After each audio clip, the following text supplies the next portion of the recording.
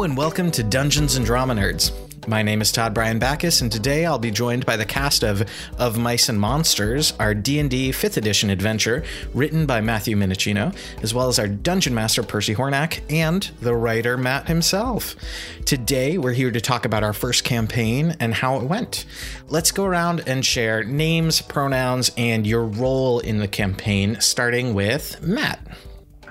Hi, I'm Matt Minicino, he, him, his, and I'm the author, deviser, whatever word you want to use of this campaign. Lovely. Percy. Hi, I'm Percy, he, him, his, and I was the Dungeon Master. Lovely, lovely. Renee. Hi, hello, Renee Goddess here. I played Nokuzola, who is a tabaxi. I'm a bard, y'all. Lovely. Chris. Hello, Christopher Dirksen, he, him, his. I'm a human bard. Wunderbar. Kevin. Hi, I'm Kevin R. Free, he, him, his. I am Sriracha, the Eldritch Knight, who is also a tiefling. Beautiful. Nick. Hi, I'm Nick Orvis, he, him, his, and I played Gavin the Glorious, a gnome fighter. So lovely to have you all here. So to start off, let's talk a little bit about what were some of your expectations going into the campaign. So what were some of the things that I know that we had some talk beforehand about what kind of a campaign y'all wanted to play. And so with that knowledge in mind, what are some of the things that y'all were expecting might happen or were expecting going into the game? For me, as the DM, this adventure was a nice balance of combat, social encounters, and kind of like a dungeon segment. So it had sort of the main things that people look for in a D&D campaign. But I was curious to see which one y'all would sort of embrace the most. And I was right. I assumed that y'all would be most comfortable having conversations with shopkeepers and talking to each other and building relationships within the party, which is absolutely what happened. Did not necessarily anticipate that one season room puzzle would take a full hour. But here we are. But yeah, that was sort of my big question going in, was what will this group of people sort of gravitate toward naturally? This is Kevin. I expected to die first. You know, being the black man and all. Although my character wasn't black, I suppose, but I really expected to be dead, like, right away. And you didn't even fight anybody until almost the end, and then you fought so many things. I did. Well, because I felt like it was going to end and I hadn't used any of the powers that I was looking at on my description of characters of myself. And so I thought, I'll just, and I was getting a little help from the sidelines too. But, fighter's gonna fight. That's right. I expected to feel a lot of time feeling stupid. And like in a fun way. I'm not good at going into things not knowing. It's not my strong suit. So I just expected to spend a lot of time feeling a lot of like self-doubt. And I'll say I felt some, but not nearly as much as I expected. And I also expected to laugh a lot, which definitely happened. So I love laughing. Give me a comedy any day. So like that, I only know one person amongst the group of you. So I was like, these are new energies. Let's go. So yeah, I feel very happy with the experience as a whole. Yeah, I also had a great time. And I think I wasn't quite sure what to expect. I think I remember from that email discussion we had beforehand, that we had settled on like not too serious, but still kind of adventure-ish. And I really enjoyed the mystery aspect of it. The sort of like something strange is going on in the woods, and we have some idea of who might be behind this, but then everything when we get to that guy's house seems weird. So I really enjoyed that aspect of it, that I wasn't sure whether that would be there or not until we started playing. Yeah. I expected to play Dungeons and Dragons. And by that I mean I Did you? expected. Yeah. I expected to laugh a lot and to pretend to hit things with my imaginary sword, and I also expected to die first, but that's also maybe how the character is designed. So, Unfortunately, I did not manage to kill any of you. You came close with me. Oh no. I was real close at the end there. I did have a moment of realization as you were fighting a Mind Flayer and 2 Gibbering Mouthers that I should have leveled you up. And I didn't. Yeah. Yeah, because Mind Flayers have abilities that do like 4d8 damage. Just insta-kills. Absolutely. Yeah, You know? you wonder why. You know what's really funny about that exchange between the two of you is that I still have no idea what that means. I still have absolutely no. I should have leveled you up. What the hell? I have no idea what's going punching on. above our weight class is what Percy is saying. Yeah. We were definitely punching above our weight class at certain points. You were there. fighting Oh, so a we were monster. really good fighters. You were really We good. did some Excellent fighters. We did some things. Wow. Yeah, you were fighting a monster that is threatening to people who are like twice the level that your characters were. And you kicked the shit out of them, actually. You were very close to killing this individual before I could let them get away. But that's Yeah, I really wanted to. I was so. I see now why you fought so hard to not let that to get that teleportation out of there. You know, a whole other act. That would have been quite the curve. I kind of forgot about dying, to be honest. Like, That was a possibility. yeah. Yeah. So, like, I like video games, but I tend to play things more like a Tetris or a Mario I don't generally play things where I'm shooting or things are shooting at me or I'm using weaponry or I need to have like, you know, guards on or shield. Like those are not the kinds of games I normally play. So I'm a my Ms. brain, Pac-Man guy myself. yeah. Yes. So my brain completely didn't even think about dying until we were like in battle. And I was like, oh, wait, right. This is real. So yeah, completely skipped that one. And I kind of like it that way because I was like, whatever, just make decisions. It Sounds didn't like matter. a glamour bard to me. Oh, thank you. Thank you. Pivoting a little here, Matt, I know that you are a DM and run your own campaigns, and also you're a playwright. But is this your first time doing a module that you weren't going to run, like building one? Absolutely, yes. Lovely.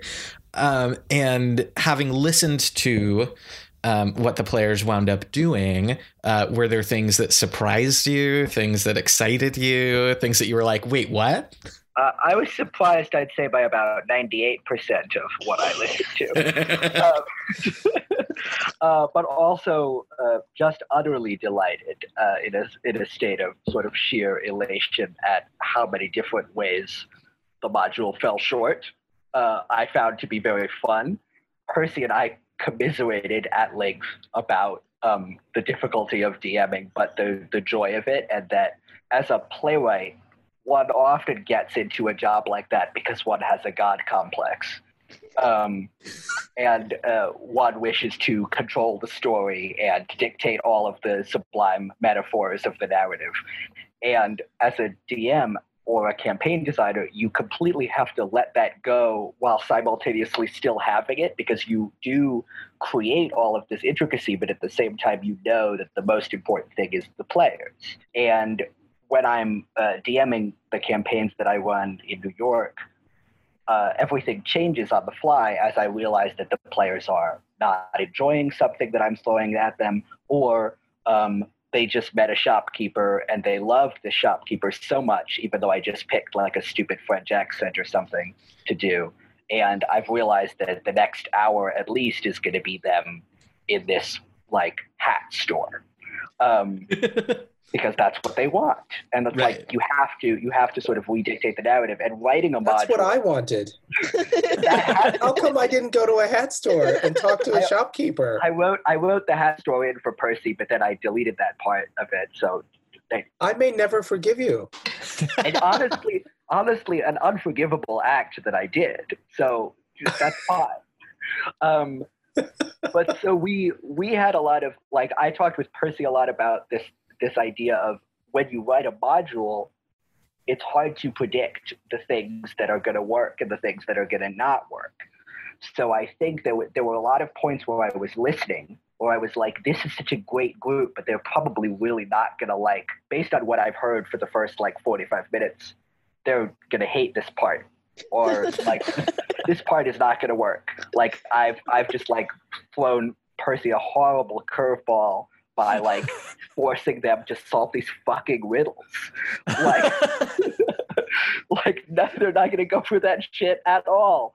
And then listening to it and realizing that you luckily are all lovely enough people, but also natural enough at the kind of form of storytelling that this is, which was that there was a lot of strange ethereal joy found in all of the weird different things that exist in the narrative.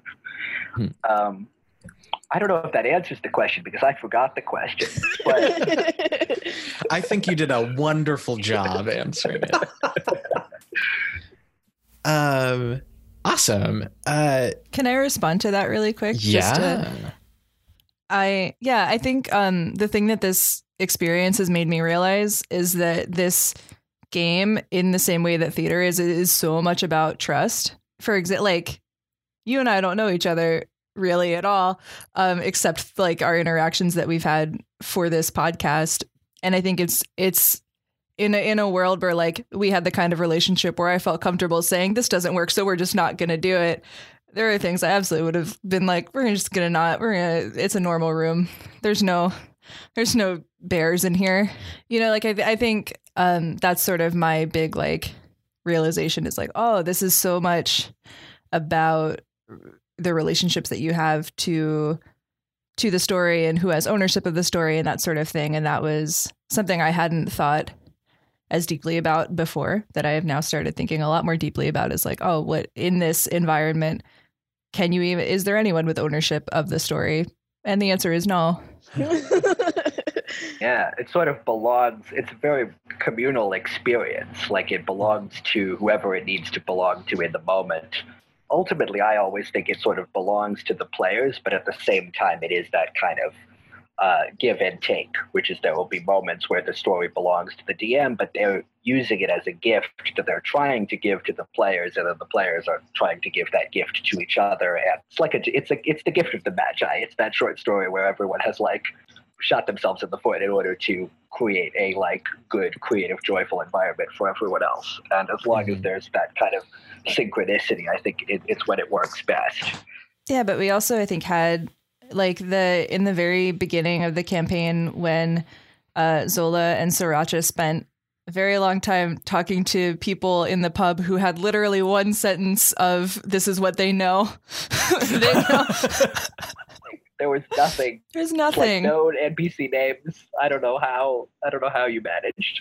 But it was great. It was one of those really nice moments of like, oh, this, like, very clearly they think they're onto something, and I want to honor that and give them something in exchange for for what they're doing. Yeah, there are actually, I think, a lot of moments in this campaign where I was trying to recognize when y'all had done something creatively or were pursuing an avenue.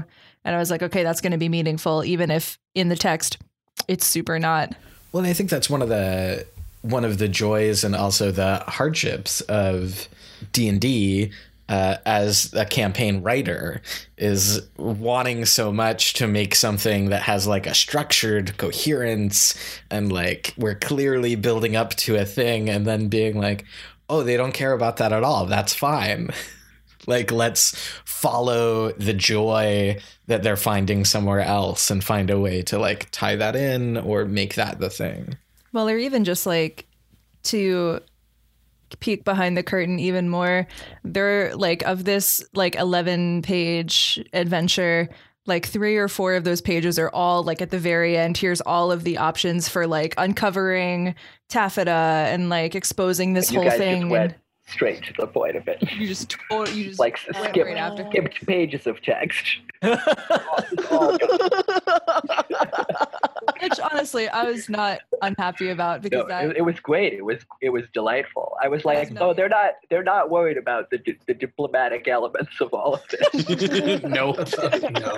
no, I had sufficiently made them angry with a mouse and a very lucky natural 20 and a teleportation circle. Yeah, you made a good character who with a very low wisdom score really, really angry. I really didn't mean for the mouse to anger you all so much. I really intended for that to be helpful. Oh no, the mind flayer was what angered the yeah. character. The mouse was fine. No, the mouse was not. I was fun. going to say the mouse got heated occasionally. Let's be real. Mouse I was listened. super I was annoying. listening. I was listening to it. The mouse was not fine. There was legitimate anger. You were pretty upset about the mouse. I'm mouse talking might be the about thing that I storming remember the most. fucking- I'm talking about storming the town hall. Is Yeah. all. No. Fuck. Yeah, No yeah. appreciation. Yeah, okay. I as a human being on this side of my screen felt real and genuine anger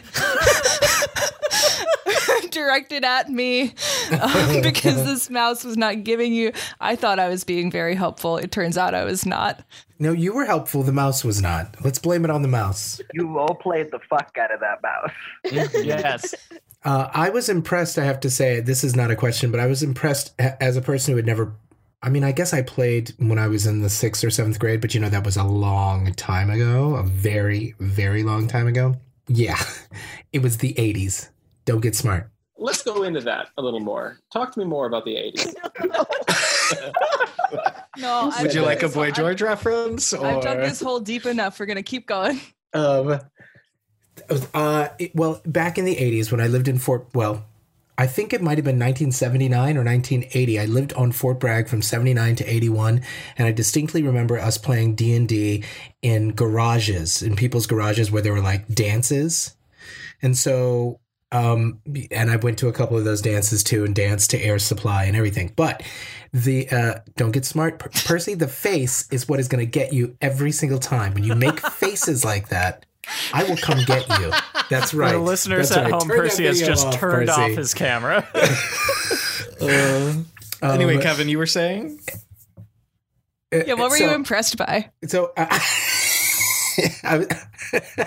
I'm impressed. Anyways, I don't remember the dungeon master being so quick on their feet like you were.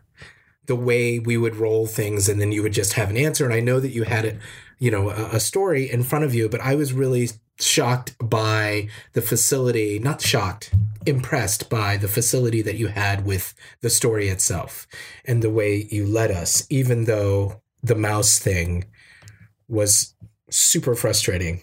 When it ran onto the top of whatever that mountain or house or whatever it was and cave. wouldn't say anything to us. With the icicles. Yeah, they were Yes. standing on top of the ice. It's fine. Yeah, it was not cool. Okay. All right, Well, This Thank segues you. pretty well into our next topic, which is geared at our new players. What were some of the things that surprised you and were different from what you thought, either about the game in general, like Kevin's impressive feelings about Percy and how quick he was on his feet, or about this story particularly? Like, what are some of the things that were surprising or delighted you or were different from what you imagined? I think I've said this, but I was delighted not only by Percy's running the whole thing, but by Dirksen having a character with a voice and all of that stuff, like going all in. And I've had some time to think about that since I talked about this. And I'm not sure, in a room full of people that I don't know, or even people that I do know. I mean, it might be because of my age. Like, if I were with people who were my age, who know me and know me like you all know me, as people who are all younger than I would say that those of you who do know me, if we were peers in terms of age, I might have felt comfortable going all in and playing a character and just sort of doing a thing. But as a person who is older, who is used to, at least with you, being sort of a leader, it felt weird to play that way. It felt odd for me to take a breath and dive in that way. And so I was really surprised, I mean, I guess impressed again, that Dirksen could just do a thing and be a thing like that, you know? So I guess what I've learned is I should leave show business forever.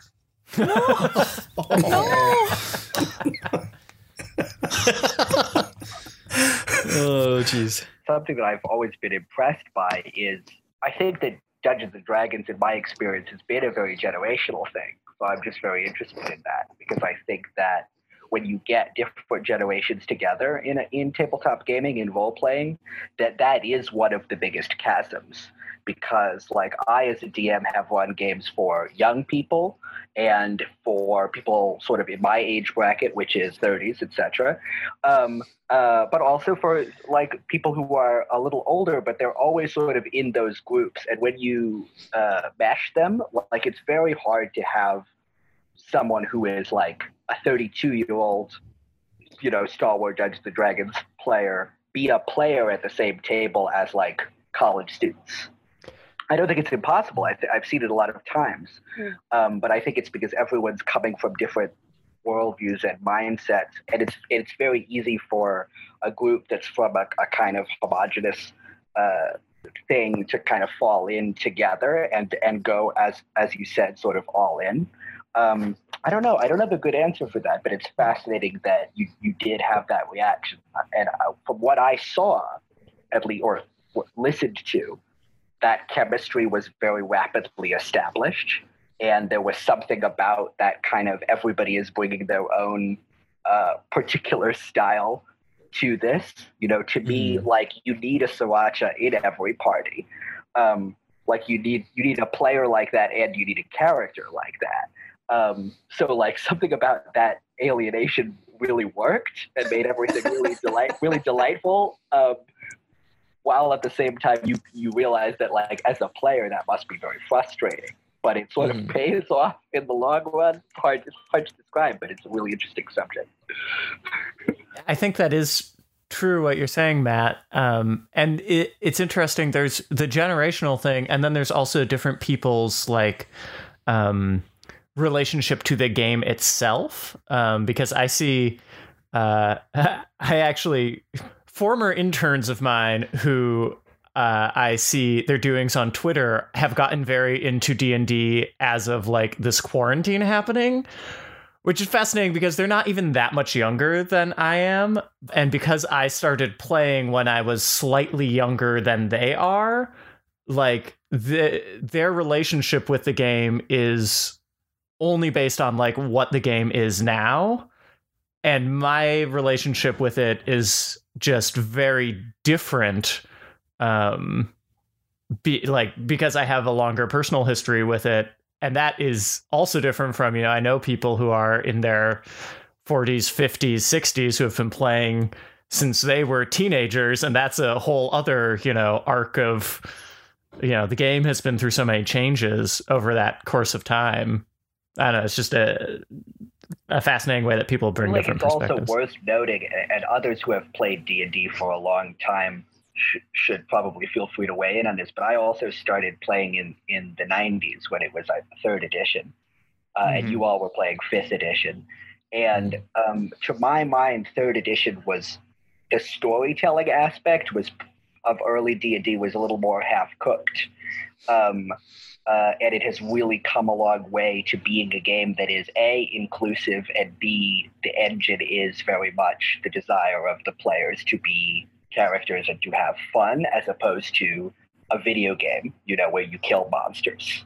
And it's like, here's your stats, go out and kill a goblin. And now, very much in 5th edition, it feels like there are a lot of apparati, plural of apparatus. Sure. There are a lot of tools. Straightforward here. There's a lot of tools that allow you to focus in on the storytelling, which I think was lucky for, especially for this group, because you're all very good storytellers. And it probably, I don't know, I also feel like it's boring for an audience to be like, well, they're gonna try to roll d20s for 3 hours and hit trolls.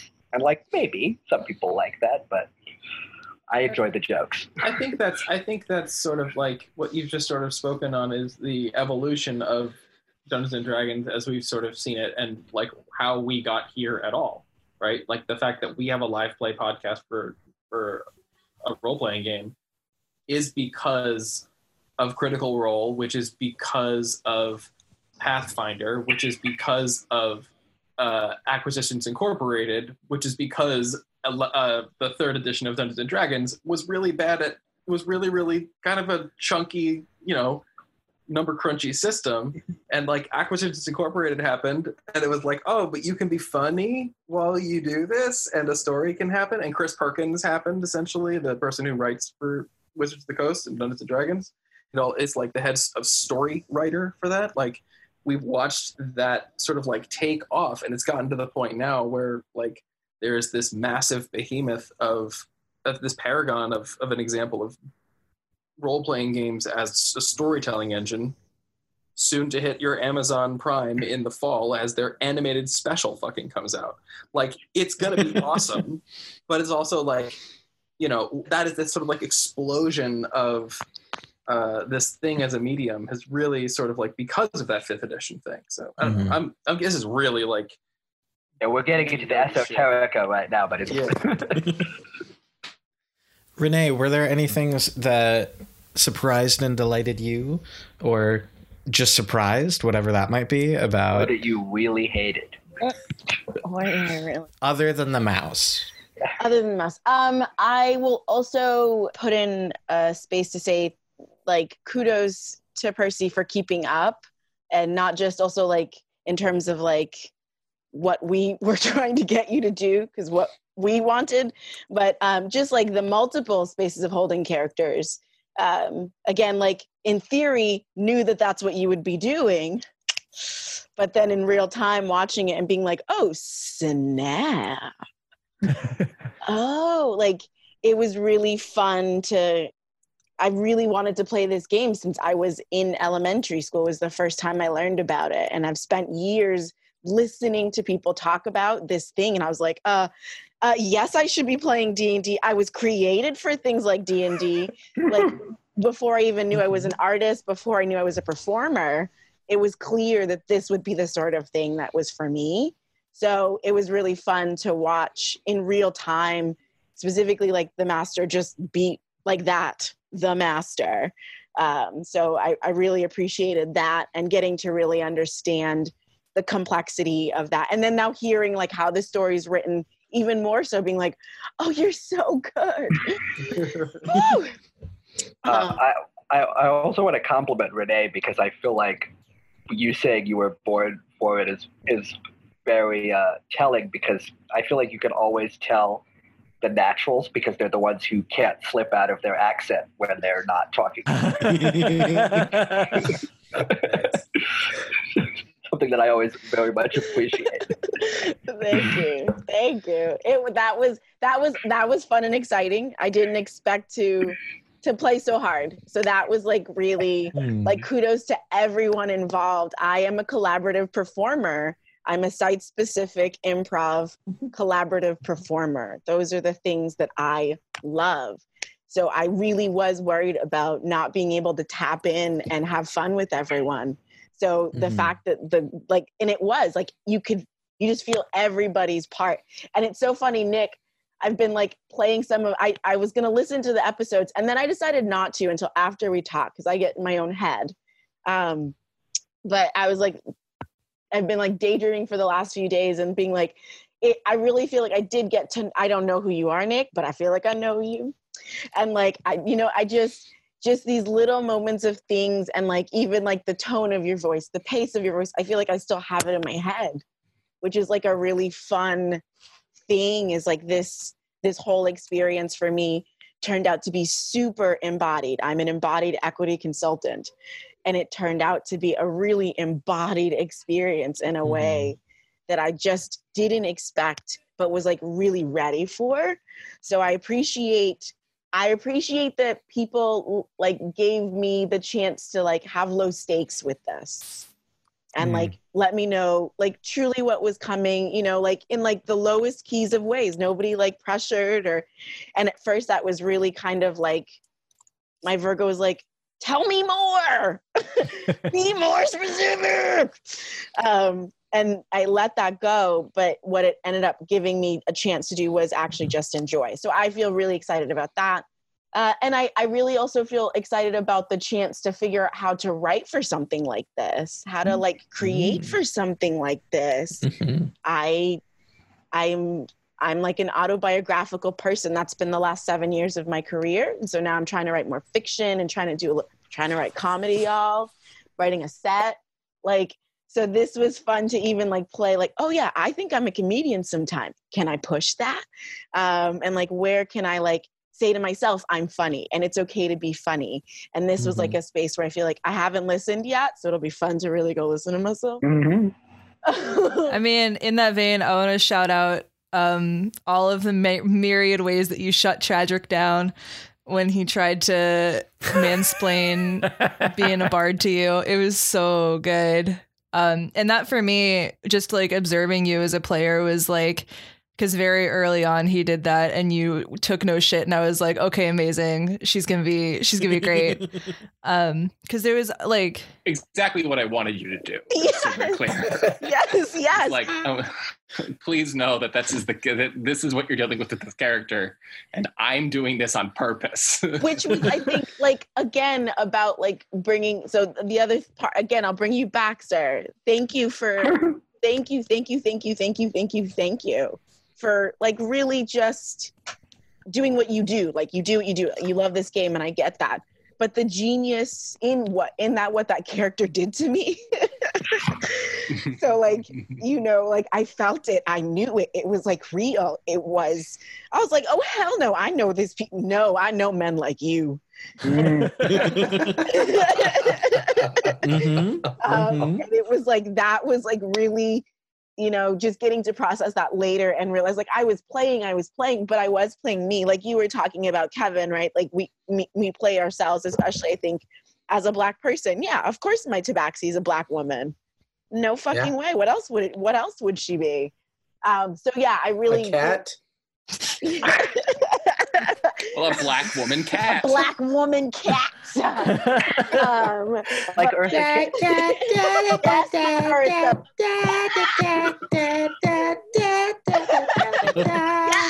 Yes. Shout out Janet Jackson. Thank you. So like the thought of like being able to write for something where like your character did everything it was supposed to do, and it did to me what it was supposed to do, and I didn't realize it until after. So I really respect the work, right, that you did to be able to put your fears into a character and then like live that character so well and embody that fear so well that I actually had fun with your fear. And I don't know if you had fun with your fear, but I had fun with your fear. You made my fear okay. Hey, oh great. And like that's my work. That's what I try to do in my consulting practice, is to give people the opportunity to understand that words and emotions are not weapons, because that's what America has taught us. Instead, they are beautiful pieces of information, and it is just our job to do something with it. And we don't always have to understand what the information is that's coming, so long as we let it genuinely affect us, and then we can have a conversation with it afterwards. But like, I just like the idea of playing this for a long time and having, you know, several chances to come back with a group of people and build, like over the moon for that idea and wanting to really, so yeah, I couldn't have imagined how deep this could go, and to hear that the game in and of itself has been evolving for those exact reasons, and that there have been these iterations of learning from it and recognizing how exclusive it was and working spaces for it.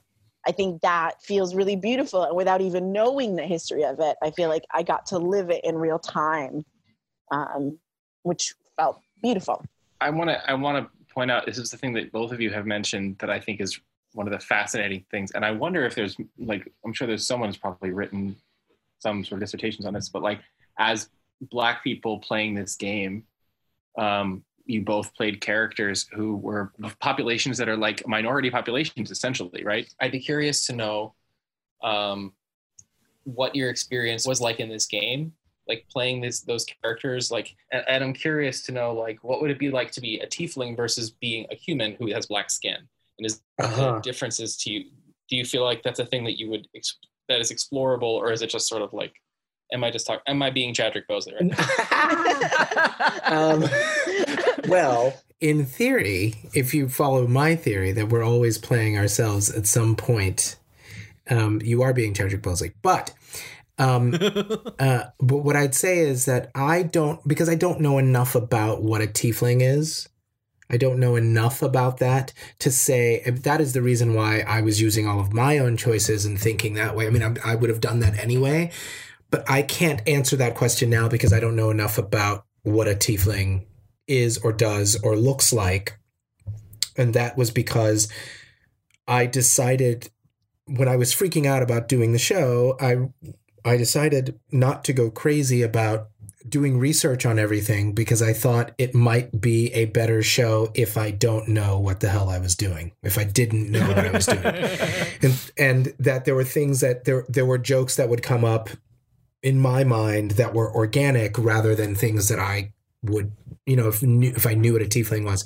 And so I also feel like I have to say that all of my choices are tied up in who I am as a Black American in the same way that everything that you all do is tied up in your choices as a white American and how we are socialized in this racist, sexist, misogynistic, transphobic, homophobic society. And that we live in a world that just sort of, whether we're happy or not, there's nothing to do with happiness or sadness or anything.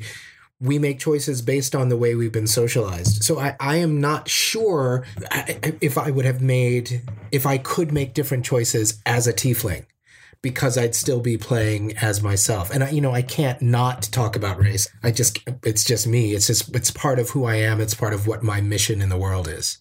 And so I don't know how to answer that question other than to say, if we ever do this again, you keep looking at it. Because I'm not. I'll say that I definitely chose not to be human on purpose. Yes. Because I was pretty sure that human meant white, depending on who the story, like the story was going to be white. Preach. There was no way that this was going to be anything that was other than white story. So I specifically knew when I found out that I didn't have to be a human, that I didn't want to be a human. Mm-hmm. And then I'll just say, like, my tabaxi, the one I made for the video game was like a rainbow sparkly colored thing. She wasn't closer to me, but I think that choice was made specifically because I knew it would be a white world. Mm-hmm. So I'd be curious to know, what it looks like to play in a room full of POCs. Yeah. Yes. Totally. If the writer and the master are Black, brown, or Indigenous, I imagine the story would be Black, brown, and Indigenous. Mm-hmm. I wanted to talk to that because my first, I played D&D as a kid. The old editions of Dungeons & Dragons are deeply entrenched in, white European tenets and tropes and all that stuff, as you would expect. And they've started to broaden their horizons and do a slightly better job, but you also realize that there's a lot of white people still who run the situation, and they're trying to figure out their relationship with appropriation, etc. So it's all sort of a mess. But when I got back into D&D in the last few years with the new edition, my DM, when I was a player, was a Black man about my age, and he set the campaign in a fantastical sort of North African setting, and I was one of the few white people there, and it was a wonderful experience. But it was exactly that, which is that if you have that plurality and you have that inclusivity, the game changes in that wonderful way. It becomes that new thing. And I, of course, had only my own experience to be able to base that on, but feel like so much of that is just about, yes, again, figuring out how to make sure that there is a collaborative element between the storytellers such that the story doesn't feel weighted in one way or the other, or weighted in a way that it traditionally has not been weighted, is maybe a better way to say that.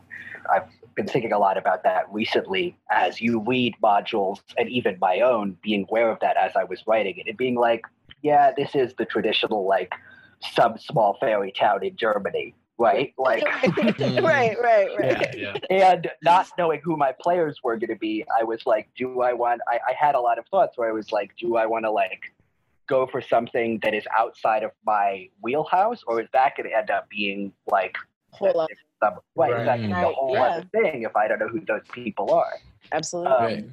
Yeah, so it's fascinating. I mean, it's great, and again, it goes back to what Percy said before, which is like the more trust can be established and the more sort of conversation that there is, I think the more fun you can have with those boundaries. Yeah. Mm-hmm.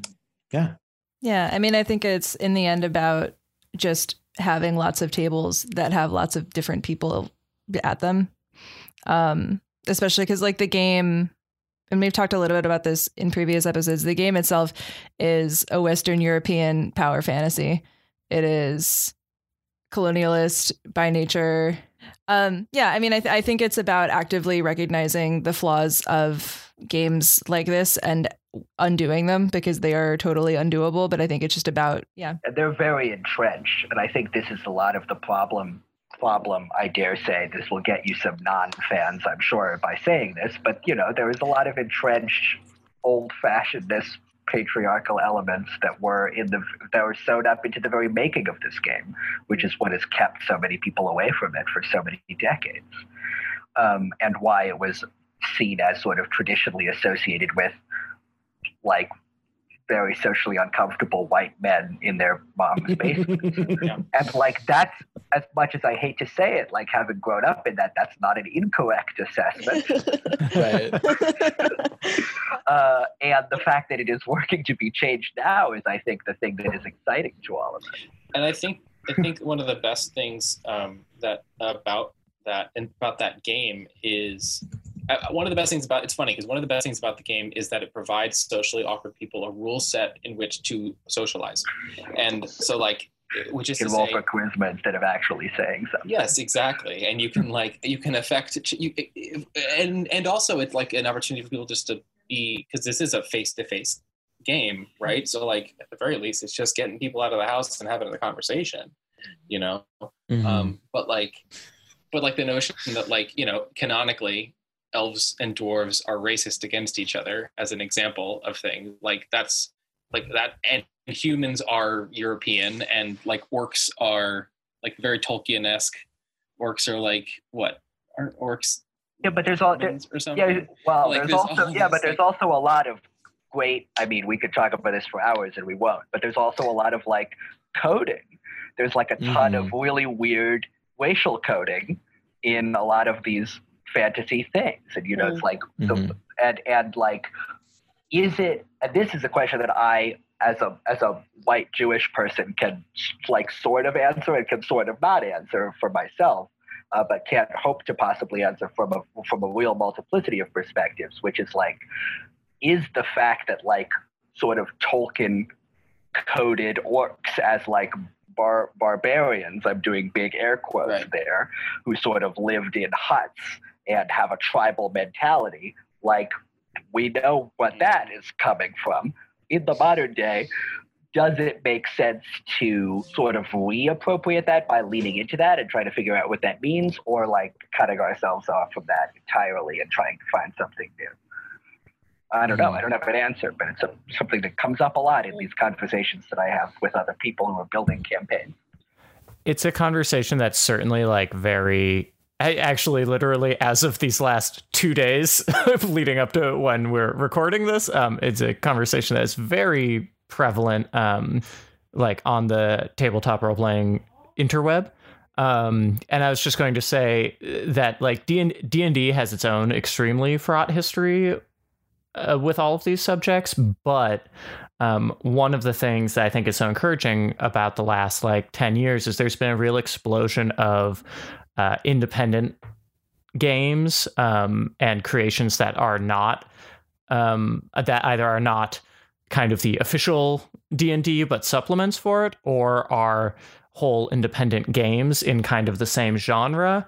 And a lot of the most exciting of those games and the most interesting worlds and so on are being created by people of color. So I was going to say this is just one point of entry, but if people are interested in that, there's a Twitter account called @POCTTRPGs.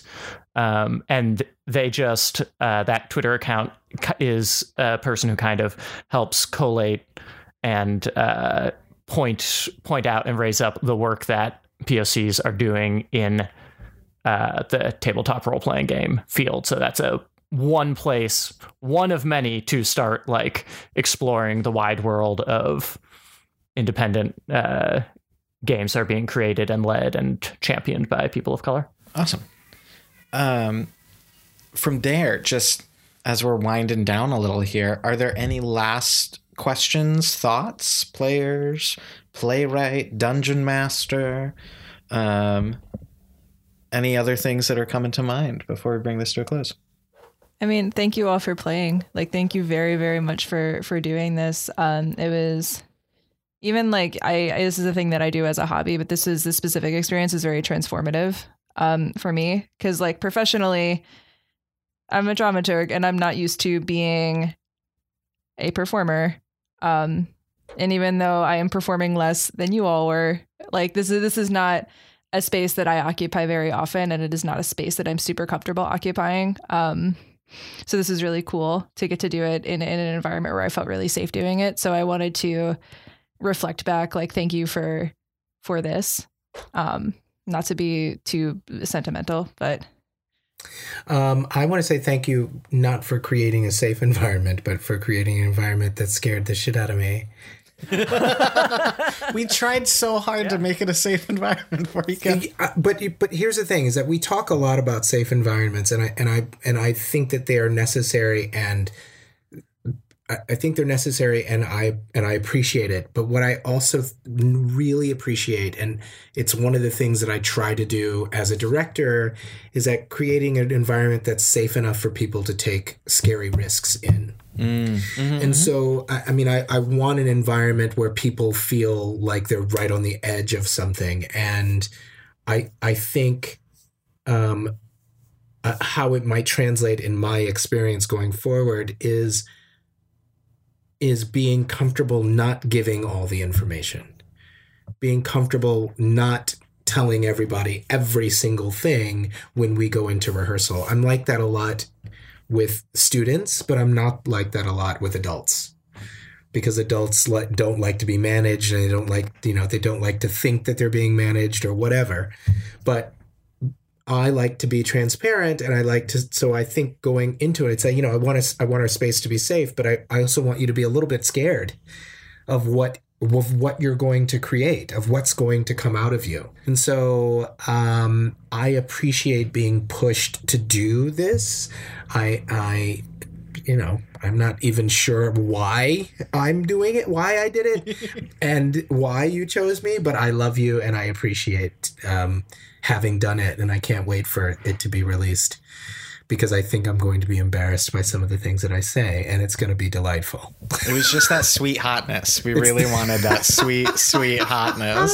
Honestly, also, I remember vividly, the second day that I knew you, I mentioned something about talking about Dungeons and Dragons with Christopher Diercksen, and you were like, kids these days and their dice and their dragons. And every time we sat down to record this, I thought about that very specific moment when you and I did not know each other well at all. And I came out my face with some mess. That is, I think, the thing that you can count on with me, is that I will say things that I have no recollection of saying. And often I could have said something that was really awful. So thank you for not letting go of me after I said that. kids these days. I don't know. and their dice I and love their you very dragons. much. How dare you? That's what you said. That's literally what you said to me. I know. I was talking to I myself. believe and it, said, and "How I dare don't you." even know you. I'm sure that because you were talking about dice and dragons with me, I'm sure Kevin went, that was all just about the way I perceive and I project Dungeons and Dragons to the world. Beautiful. Oh, Kevin is dying. I am. I'm going to die. In the words of one of my favorite people, this has been a treat. Thank you so much. That's me. Wait, that's me. And I hope y'all have a lovely evening. This has been so delightful to get to talk about the campaign and our first arc. And I just want to thank each of you so much for being there with us for this first foray. Dungeons and Drama Nerds is produced by Todd Brian Backus, Percy Hornack, and Nick Orvis, and is mixed and edited by Anthony Sertel-Dean. Of Mice and Monsters, our Dungeons & Dragons 5th edition adventure was written by Matthew Minicino, featuring Christopher Dierksen as Chadrick Bosley, Kevin R. Free as Sriracha, Renee Goddess as Nokuzola, Nicholas Orvis as Gavin the Glorious, and Percy Hornack as our Dungeon Master. Find us on Facebook, Twitter, and Instagram at DN Drama Nerds. Check out our cast bios on our website, dungeonsanddramanerds.com, and tune in next week for another episode of Dungeons and Drama Nerds.